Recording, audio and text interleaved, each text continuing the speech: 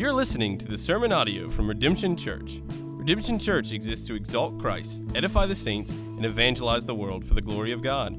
For more information on Redemption Church, just go to redemption.church.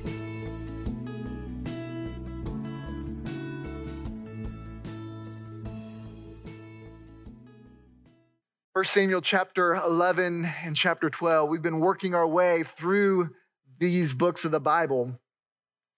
But let me ask you a question. Have you ever messed up so severely? Have you ever sinned so egregiously?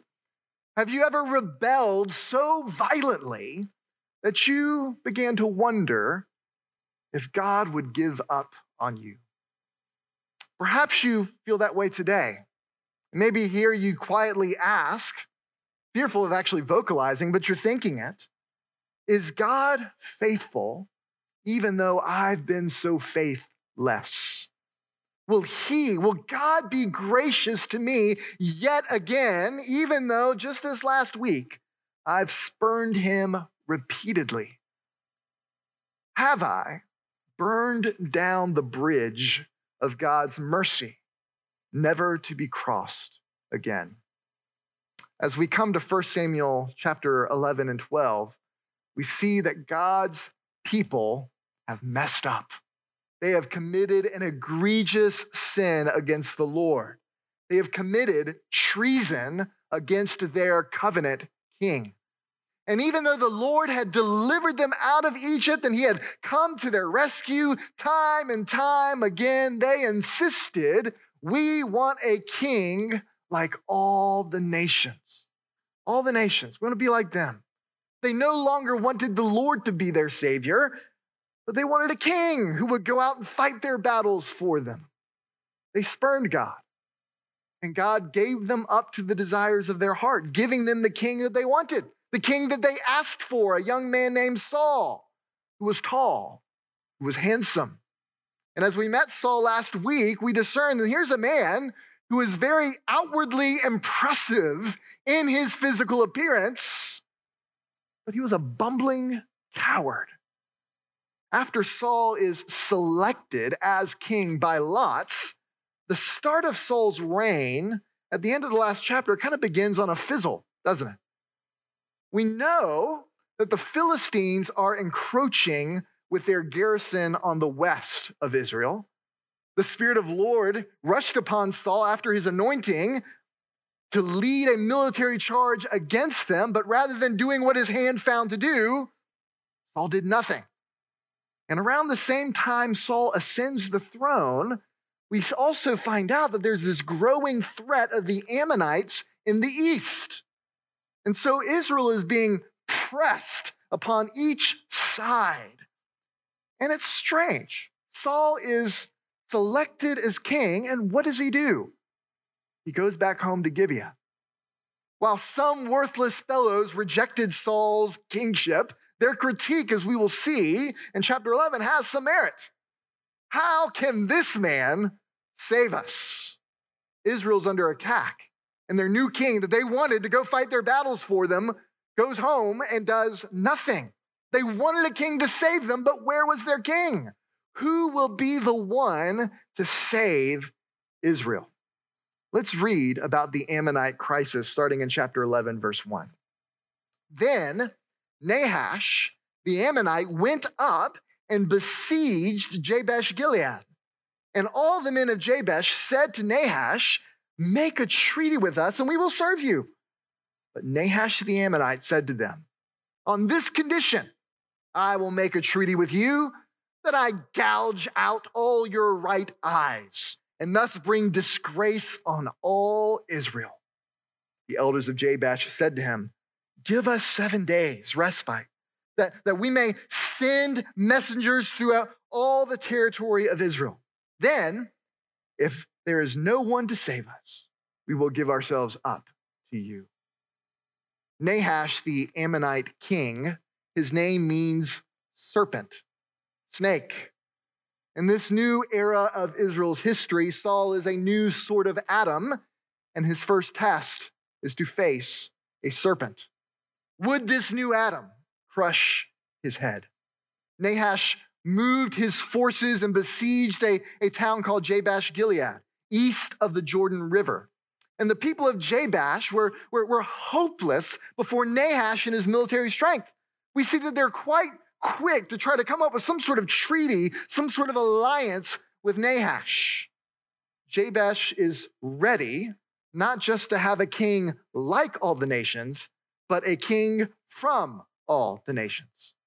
But Nahash exhibits the sort of cruelty and oppression so often typified by sinful human rulers.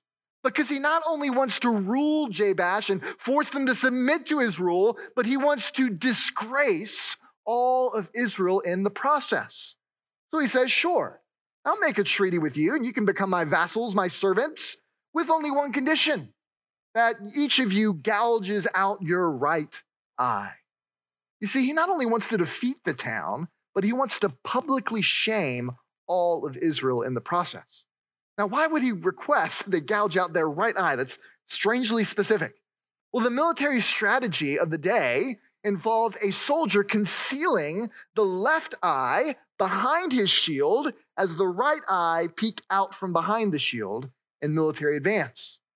So without a right eye, he is crippling, he's handicapping the ability of Israel to fight back against him. They can't rebel against oppressors they can't see.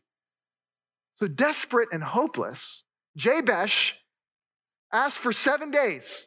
Give us 7 days to send for help before we subject ourselves to your brutality, Nahash. And Nahash, kind of surprisingly, agrees. And why is that? Well, simply because he's a cat having too much fun playing with an entrapped mouse. He doesn't expect anyone to come, which shows you how little he thinks of Israel and its scattered and disorganized tribes. So Jabesh says, sure. So Nahash says, Jabesh, you can have your 7 days. You can have your 7 days, send out your messengers, and that's what they do. They send out messengers requesting help from someone, anyone, come and rescue us from our eyes getting plunged out. Notice here what Jabesh does not do. They do not call on the Lord. They give no indication in this text of calling out to the Lord for help. Perhaps it shows the spiritual decline of the people. They didn't even think to do it. But perhaps they thought that the bridge of God's deliverance had now been burned with their installation of a new king. By selecting a king, they said, God, we don't want you to save us. We want a king to save us. They didn't think to ask out to the Lord. But not only did they not call out to the Lord for help, they also did not send their request to their new king, Saul. In fact, nobody, as we'll see, even thinks to notify Saul about what's happening here. The critique of the worthless men concerning Saul echoes also in Jabesh. Can this man save us? So instead, what they do is they throw a last-ditch Hail Mary pass, sort of requests, sending messengers out, just hoping that anybody, someone, would come to their aid. Who do you call out to when the enemy threatens to scoop out your eyes and enslave you? Perhaps the threat against your life this morning is not quite as severe. At least I hope not. Come find me afterwards and we'll talk. But when trials come upon you, do you run to the Lord and his king for help? Or do you go to anyone else who will listen? We often go to everyone but the Lord when a crisis comes.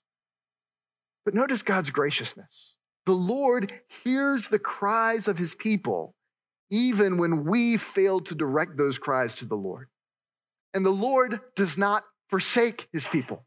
That even when we spurn him, even when we fail to call upon him, if we belong to the Lord, he is faithful and he is gracious to his people. For those who belong to the Lord, we can never burn down the bridges of his grace, no matter the intensity of our rebellion against him.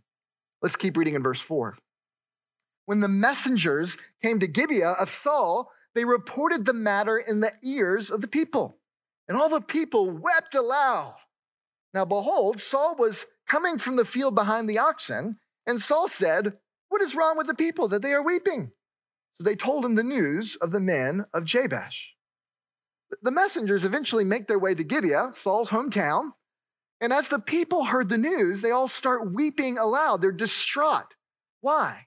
Well, because they feared the futures of their fellow kinsmen, but also because they feared the armies of Nahash, who would soon be making his way across the Jordan River in an attack near them very soon. Today it's Jabesh. Soon it will be all of Israel. And where is Saul in all of this?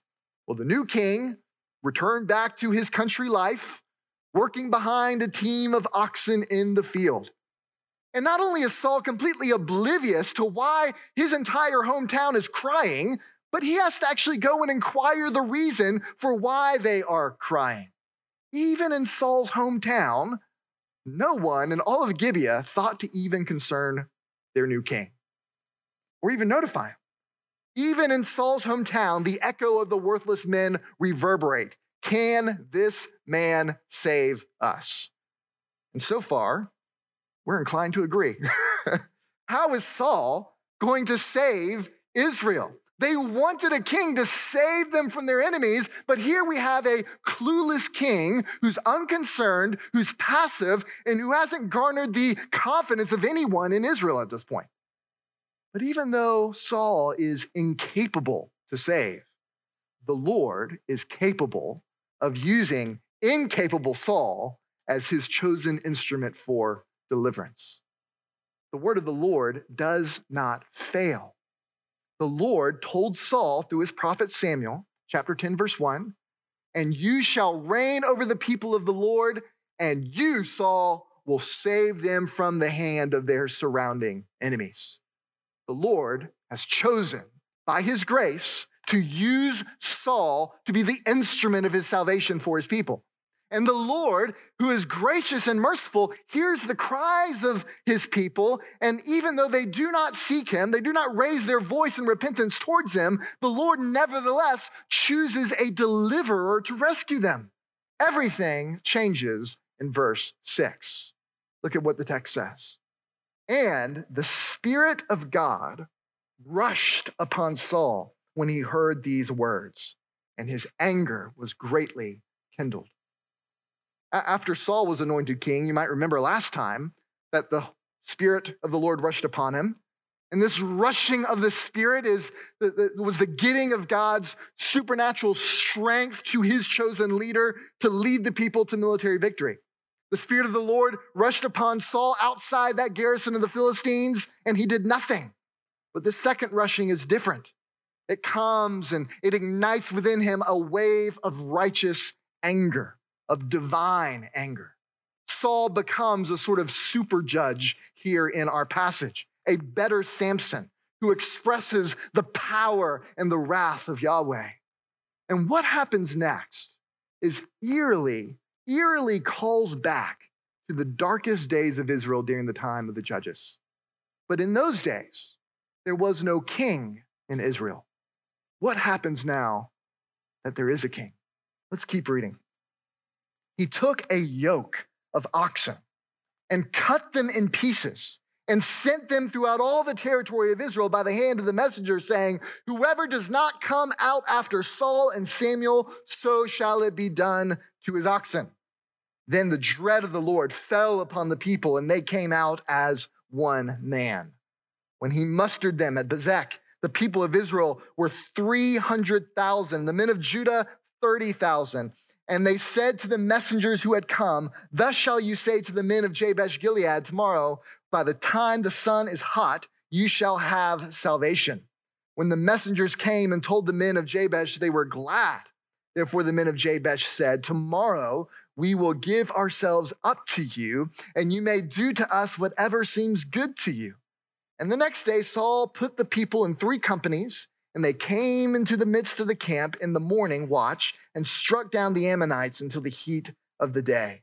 And those who survived were scattered, so that no 2 of them were left together. Thankfully, Saul only had his oxen nearby and not his precious donkeys. Filled with righteous rage, he takes those oxen and he dismembers them. He cuts them into pieces and he sends them out as the rallying cry for all of Israel, demanding that the people assemble together as one man and fight. Now, the whole scene echoes the end of the book of Judges, where we get and what contains the most vivid description of human depravity, I think, in all of the Bible. But those horrible chapters at the end of Judges are actually worth rehearsing to help us better understand the significance of Saul's victory. In Judges 19, men from Gibeah, Saul's hometown, become like the city of Sodom. The men of Gibeah, also called worthless fellows in Judges, attempt to gang rape a Levite man visiting the town. And to satisfy the carnal lust of the men, they seize the Levite's concubine, they abuse her, they have their way with her, and they leave her corpse at the front door after a night of torture.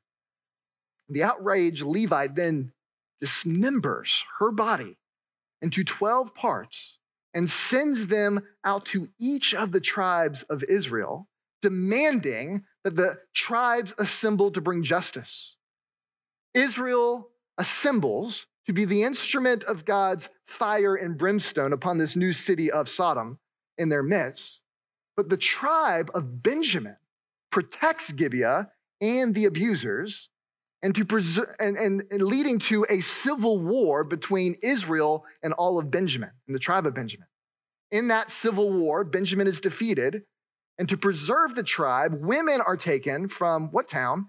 Jabesh Gilead, and are taken to preserve the existence of the tribe of Benjamin. These horrific events close out the book of Judges, and we are only given the final analysis. In those days, there was no king in Israel. Everyone did what was right in his own eyes. But notice how 1 Samuel 7, we see Saul's victory is presented as God's redemptive reversal of those depraved events.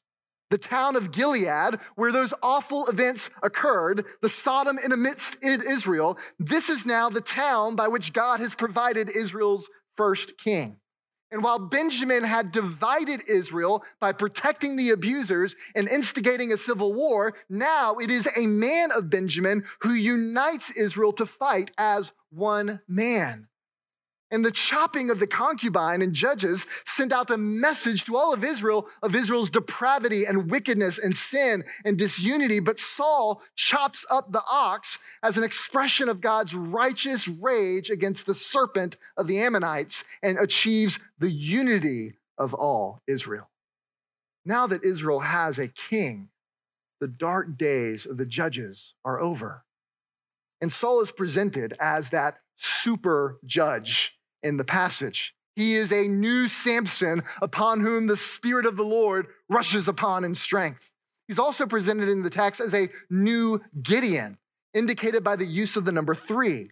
There are 300,000 men of Israel who gather, along with 30,000 from Judah. And as he's making his attack against the Ammonites, what does he do? He divides the army into 3 companies, similar to how Gideon takes his 300 men and divides them into 3 companies against Midian. The people of Jabesh were hoping that the Lord, somebody would come and help them. And the people of Jabesh got word that their deliverance was coming. The Lord had answered their desperate cry for help in a way they didn't even think to ask. All of Israel united together, coming to their rescue. And so the Lord uses Saul to deliver the people of Jabesh Gilead from the tyranny of the Ammonites. And notice once again God's graciousness in our passage here. The Lord redeemed Israel's sinful choice of demanding a king like all the nations, and he used that king to be the instrument of his deliverance. Though this is the high point of Saul's kingship, as we know, the battle belongs to the Lord. Let's keep reading in the text. In verse 12, then the people said to Samuel, "Who is it that said, 'Shall Saul reign over us?' Bring them in that we may put them to death." But Saul said, "Not a man shall be put to death this day, for today the Lord has worked salvation in Israel." Then Samuel said to the people, "Come, let us go to Gilgal and there renew the kingdom." So all the people went to Gilgal, and there they made Saul king before the Lord in Gilgal. There they sacrificed peace offerings before the Lord, and there Saul and all the men of Israel rejoiced greatly. Saul had brought the nation together. And any doubts of his kingship now are dissolved after his great victory over the Ammonites. And because the victory was so great, some of the people suggested that, well, Saul, you ought to just put to death all those worthless men that doubted you, even though it seemed like everybody was doubting Saul at the time. But Saul exercises forgiveness and restraint. Now was not the time for vindictiveness. Now was the time for celebration. Because Saul, to his credit, rightly recognized that it was the Lord who had worked salvation in Israel. Here is Saul raising up his own Ebenezer, if you will. Saul might have led the charge, but it was the Lord who won the victory. Every victory comes from the Lord, doesn't it?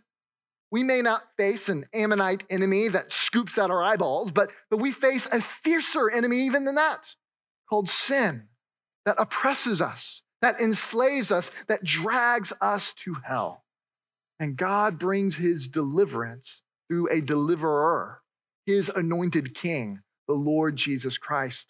And as Jesus goes to the cross, he wages war against sin and death, and he liberates all who trust in him.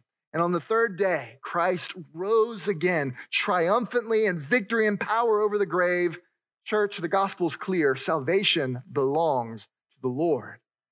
And the message of salvation, the message of your own victory in Christ, may have come to you through his spirit-filled people called the church. Maybe it was a parent who shared the gospel with you. Maybe it was a teacher. Maybe it was a friend. Maybe it was a pastor. But such people are simply the means, the instruments of the Lord's salvation. It is the Lord who works salvation. It is the Lord who brings the gospel and changes our hearts and causes us to be born again. He is the one who has the victory over our sin and over our death. And as we respond to the gospel with repentance and faith, it is the Lord who wins the battle of our depraved and wicked hearts. After the victory, Samuel urges everyone to go to Gilgal to come and renew the kingdom, the text says. Renew the kingdom. Gilgal was a fitting place to do such a thing for a kingdom renewal time. Gilgal was Israel's first encampment after the crossing of the Jordan River under the leadership of Joshua. It became a remembrance of God's covenantal faithfulness in bringing his people into the land of promise. Gilgal means rolled, and it gets its name from Joshua chapter 5, verse 9, where the Lord says, "Today I have rolled away the reproach or the disgrace of Egypt from you." Israel goes to Gilgal to renew the kingdom because just as the Lord had rolled away the disgrace of Egypt there, so now God has rolled away the attempted disgrace of Nahash and the Ammonites. But whose kingdom is being renewed at Gilgal? Saul's or Yahweh's? Well, the answer is sort of both, but ultimately this is the renewal of God's kingdom. Saul's kingship has been established, but not recognized by Israel up until this point. After this victory, the nation formally inaugurates Saul's kingdom. But the text says in verse 15, they made Saul king.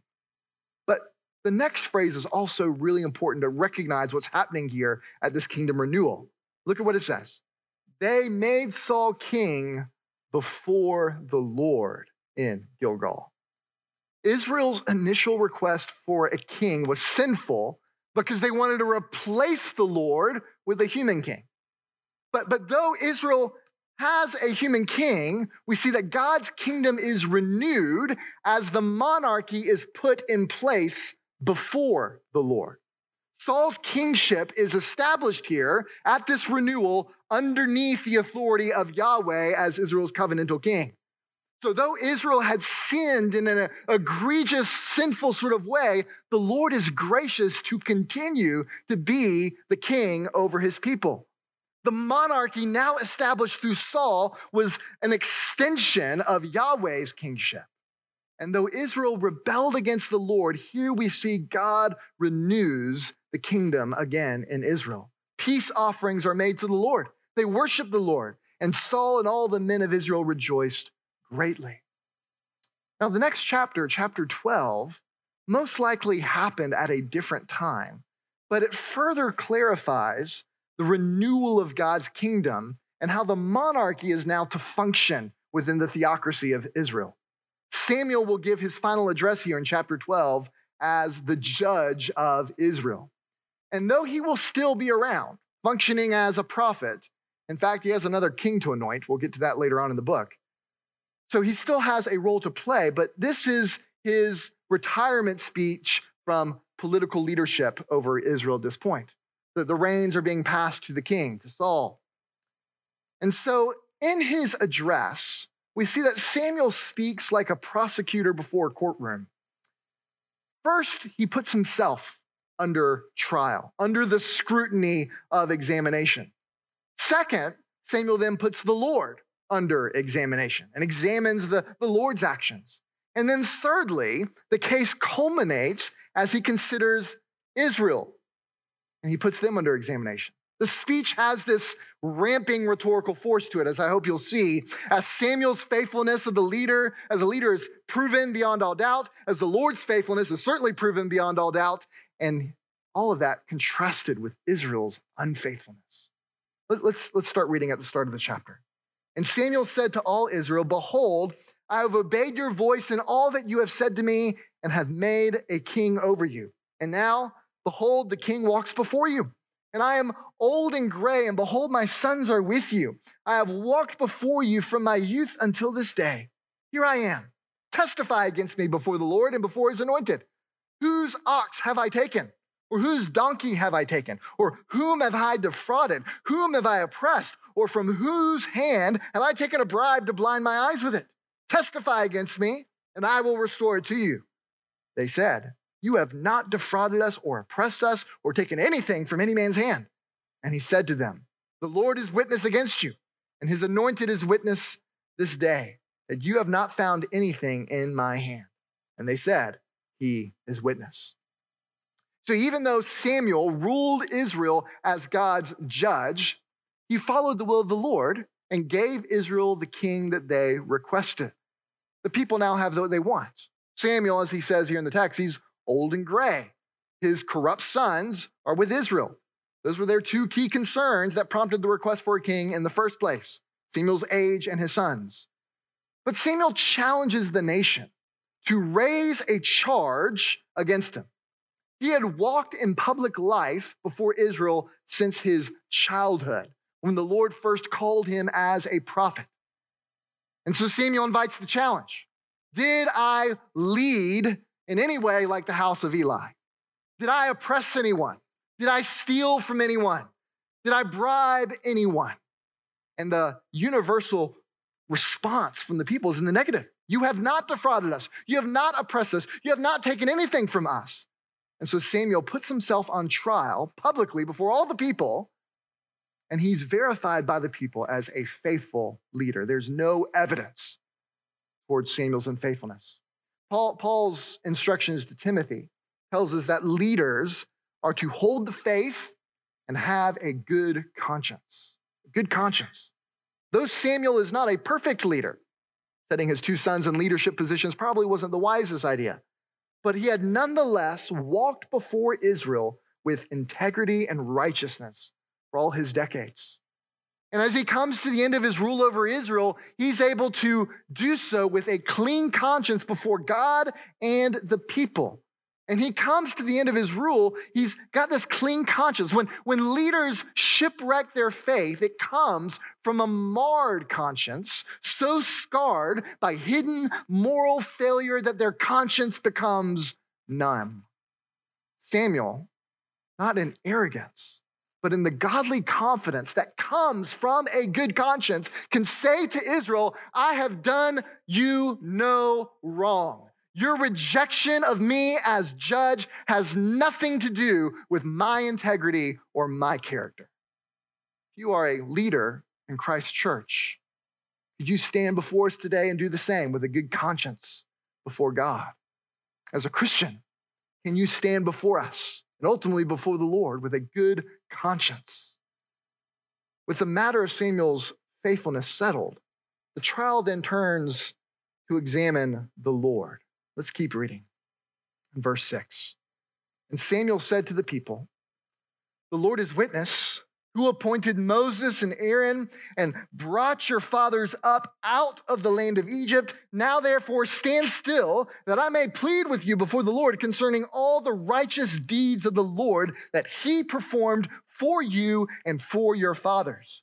When Jacob went into Egypt and the Egyptians oppressed them, then your fathers cried out to the Lord, and the Lord sent Moses and Aaron, who brought your fathers out of Egypt and made them dwell in this place. But they forgot the Lord their God, and he sold them into the hand of Sisera, commander of the army of Hazor, and in the hand of the Philistines, and into the hands of the king of Moab.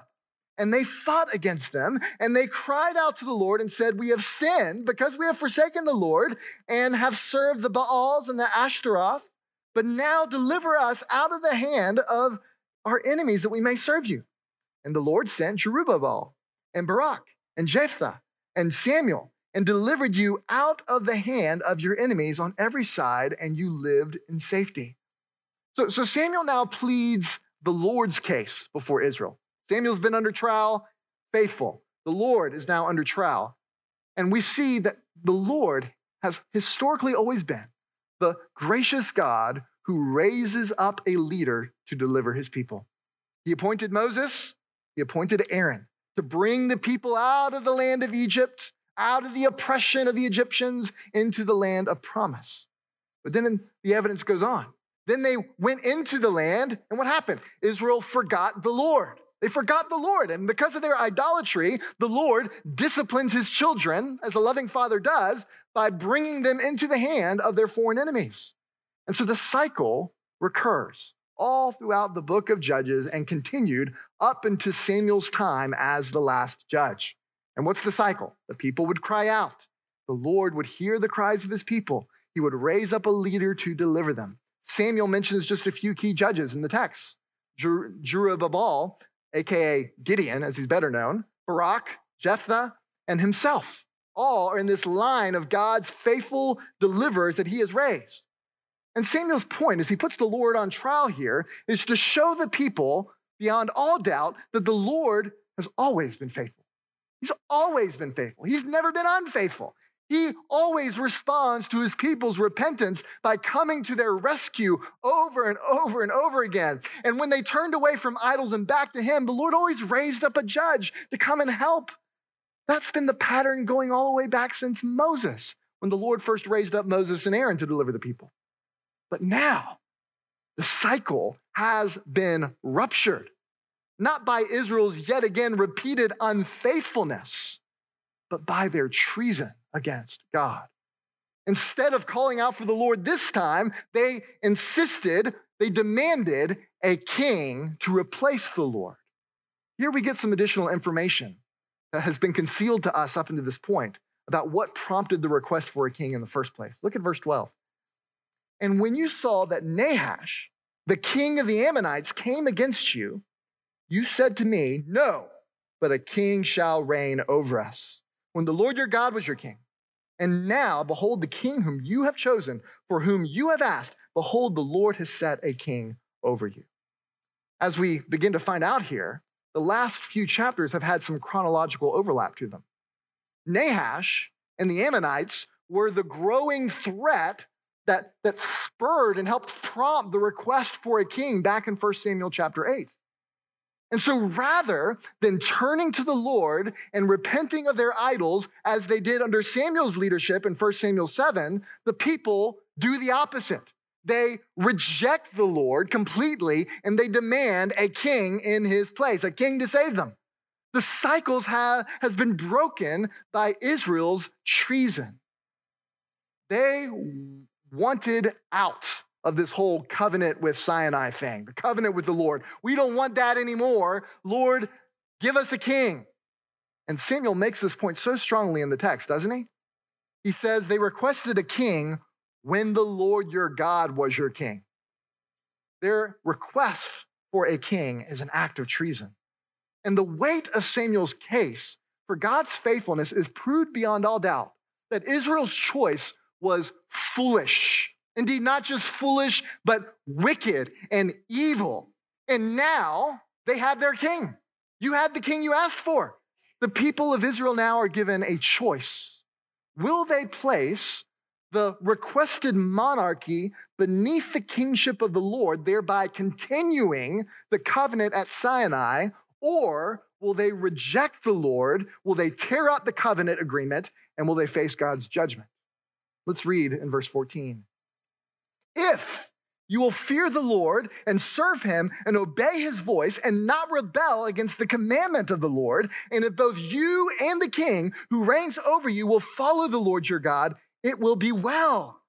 But if you will not obey the voice of the Lord, but rebel against the commandment of the Lord, then the hand of the Lord will be against you and your king. Israel's future is now hitched, tethered forever to their king.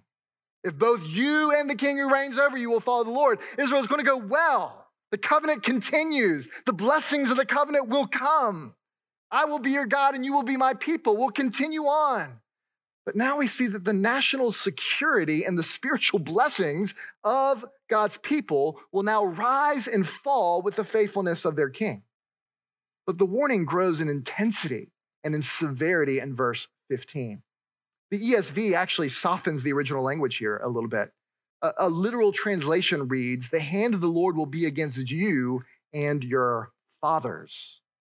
It's a severe judgment that the Lord is threatening to bring upon Israel. That if Israel rejects the Lord will comprehensively reject Israel as a whole, past, present, and future.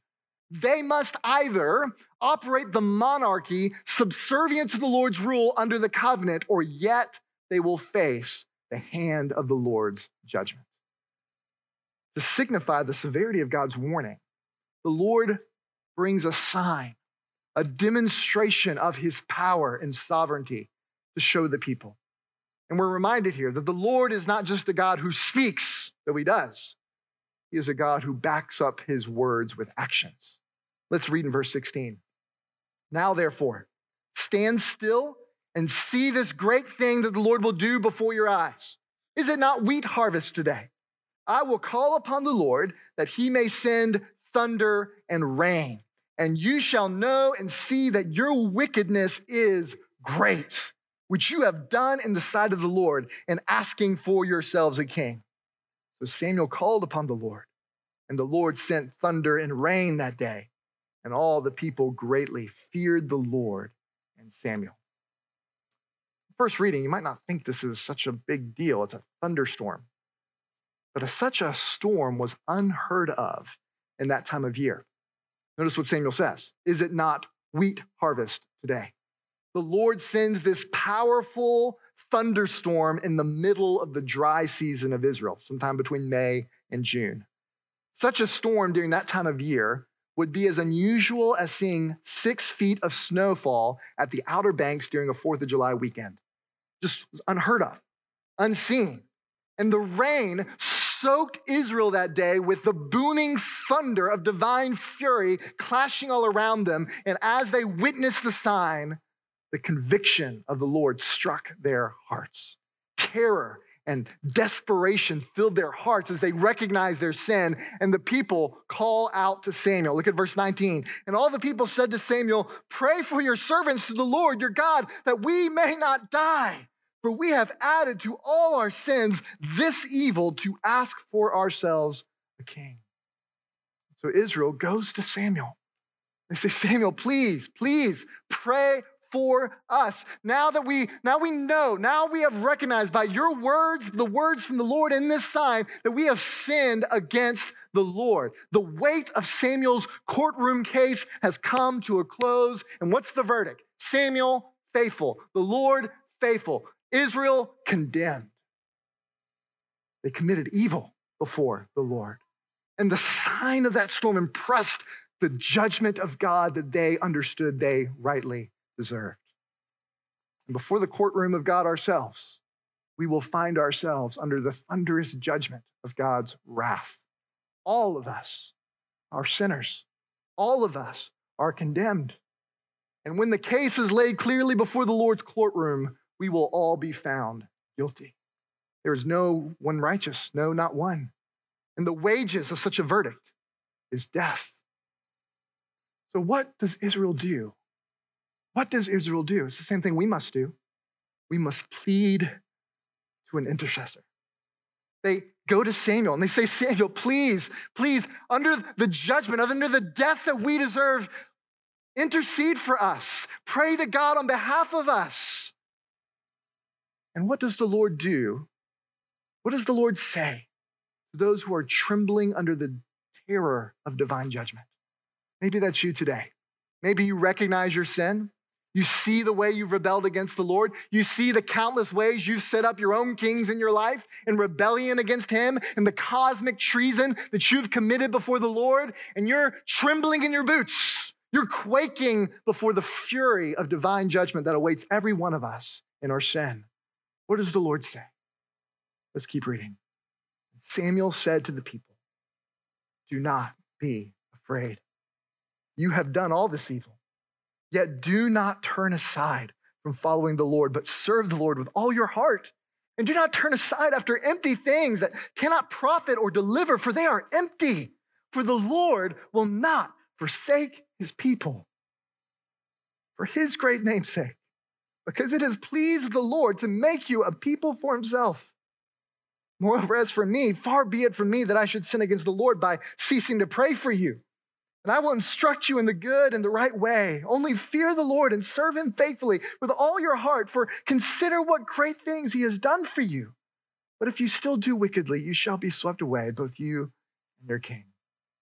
Do not be afraid. What powerful words of divine comfort for those trembling in their sin. The Lord will withhold by his grace the judgment Israel deserves, and he restores them yet again in repentance. He warns them, don't turn aside, Israel, to empty things that cannot profit, things that cannot deliver. Samuel urges the people to do what Jesus would later say. Seek first the kingdom of God and his righteousness, and all these things will be added unto you. Church, don't focus on empty things. Don't focus on worthless things that have no eternal value, and things that cannot save you, cannot deliver you, and cannot help you. Do not rest in your political power. Do not rest in your military might. Do not rest in the strength of your body or the balance of your bank account, for they are empty. Only the Lord can deliver us. And so therefore, we seek first his kingdom, which means we seek God's king. Even though Israel had sinful motives in requesting a king, the Lord was gracious. And here we see the Lord brings the monarchy underneath his covenant promises at Sinai. And though the Lord threatens to undo the covenant of Sinai as a way of sovereignly stirring his people to repentance, the Lord tells us that he'll never do that. He will not forsake his people. What a precious promise for God's people in verse 22. The Lord will not forsake his people. Why? For his great name's sake. Why? Because it has pleased the Lord to make you a people for himself. And so Samuel says, Israel, don't worry, I'm going to pray for you. I'm going to intercede for you. And even though Samuel will no longer be Israel's judge, he's going to keep praying, keep interceding. Praise God, we have an intercessor who keeps doing the same. And he will keep teaching them God's words. He's going to keep bringing God's word to the people and to the king. The duty of governance is now passed from Samuel to Saul. But Samuel will continue to function as this priest-like prophet. And what a blessing it is to be among God's people, to know that the Lord will not forsake us. He'll never forsake us. In Christ Jesus, the Lord is pleased to make us a people for himself. Jesus is the Spirit-filled King who in divine power vanquishes our enemies, delivering us from the sin that threatens to gouge out our eyes and place us under the shackles of the kingdom of darkness. Jesus delivers us from it all. And Jesus is the faithful high priest who goes before and intercedes for us constantly as he sits at the right hand of the Father. Jesus is the advocate we need, the lawyer we need, defending our case, pleading our cause before the courtroom of heavenly justice. Christ Jesus, the righteous, is on our side. And Jesus is that prophet who teaches us from the words of the Lord and instructs us and enables us to fear the Lord and serve him rightly with all our hearts. Israel's future depends on the faithfulness of her king.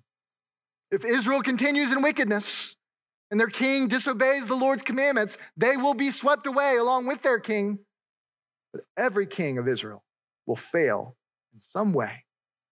The monarchy established here will eventually be swept away into a Babylonian exile. But the Lord is faithful to send his king, his anointed, his Christ to lead us in righteousness. In Jesus, we have a prophet, we have a priest, we have a king who can deliver us out of sin, who restores us yet again through repentance, who secures us in his salvation, and who blesses us forevermore. Perhaps like Israel this morning, you feel the divine terror of the thunder. You feel as if your sin is too great, that you have failed too much, that you are too guilty. You have rebelled against the God too severely this time. Friend, hear the good news of the gospel. God is faithful when we are faithless. No matter your sin, go to Jesus. Yes, you are right. Your sin warrants God's judgment and wrath and condemnation. And your condemnation before God is far more intense than any thunderstorm could ever illustrate to you.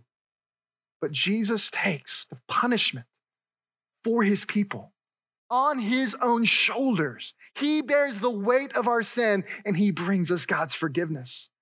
So I plead, turn from your sins and put your faith in Jesus for your everlasting joy.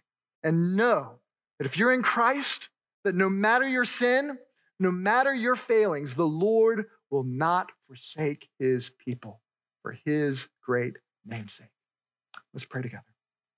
Lord Jesus, we come, we ask for your help. You are the King. You are the one who has conquered sin and death. You are the King who rose again victoriously on the third day. But Lord, yet we find ourselves, like Israel, so quickly rebelling against you, setting for ourselves other kings in our hearts to serve and to worship. Lord, how quickly we are to make a covenant, a treaty, an agreement with the Ammonites. Lord, we pray that you would help us to see the wickedness and the errors of our ways. And Lord, we are grateful that you have come to rescue us, even though we haven't called out to you. Or that you sent a Savior, a King, the Lord Jesus Christ, our advocate. Lord, we pray that you would help us to set all of our heart's affections and longings upon him. Help us to not look at worthless, empty things, but to set our attention, our focus on Jesus. Lord, we do pray, Lord, for those in this room who are not Christian, who aren't citizens of Jesus' kingdom. I pray that today, Lord, you would convict them of their sin, Lord, that you would lead them to repentance and that they would put their faith in Jesus Christ for the forgiveness of their sins and so become one of your own. Lord, we are grateful for the gospel. And we pray that you would work in the hearts of those who don't know you this morning and draw them unto yourself. And Lord, I do pray for those who are in Christ, or that even though they might be in a season of waywardness and rebellion, that they would not hesitate, turn from their sins and run to Jesus afresh, knowing that he is a Savior who welcomes us and restores us yet again in his forgiveness and grace. Lord, work in this time according to your Spirit's leading. It's in Jesus' name we pray. Amen.